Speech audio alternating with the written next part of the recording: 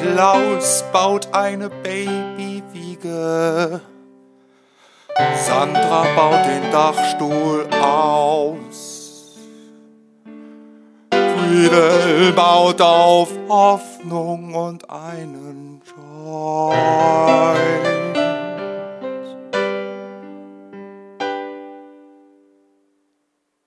Effi baut Seifenkisten, mit denen sie einen Berg hinunterfährt. Und Sandra baut einen Stall für ihr Pferd.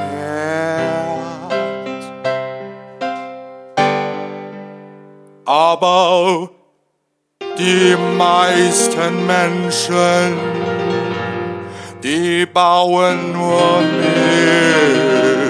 Mist. Die bauen Laboratorien und Maschinen. Die ficken Mutter Erde mit Minen. Das ist so schlimm.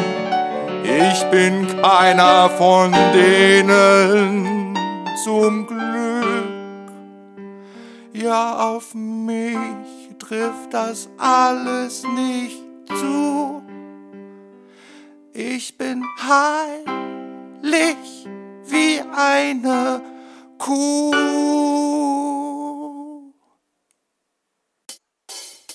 Denn mein Bio-Quinoa aus China wird mit einem Segelflugzeug importiert. Mit einem Tretboot so groß wie ein Tankschiff. Das wird zu fairen Löhnen aus Flachs produziert. Und meine Südfrüchte aus Australien, die kommen mit nem Schnellzug. Und das ohne Gestank. Da sitzt einer am Cockpit und pupst den ganzen Tag in den Tank. Auch die Verpackungen im Alnatura, die sind nicht aus Papier oder Erdöl, sondern aus Mäusezwirn und Ektoplasma. Genau wie Windräder, Erntemaschinen, Bio-Supermärkte, Solarzellen und das Chassis von meinem Bauwagen. Ich weiß das denn. Ich hab schon alles gesehen. Ich kenn die ganze Welt und das war's. Ich war schon auf der Bounty, auf dem Snickers und auf dem Mars. Band Eichungsvereinsfest.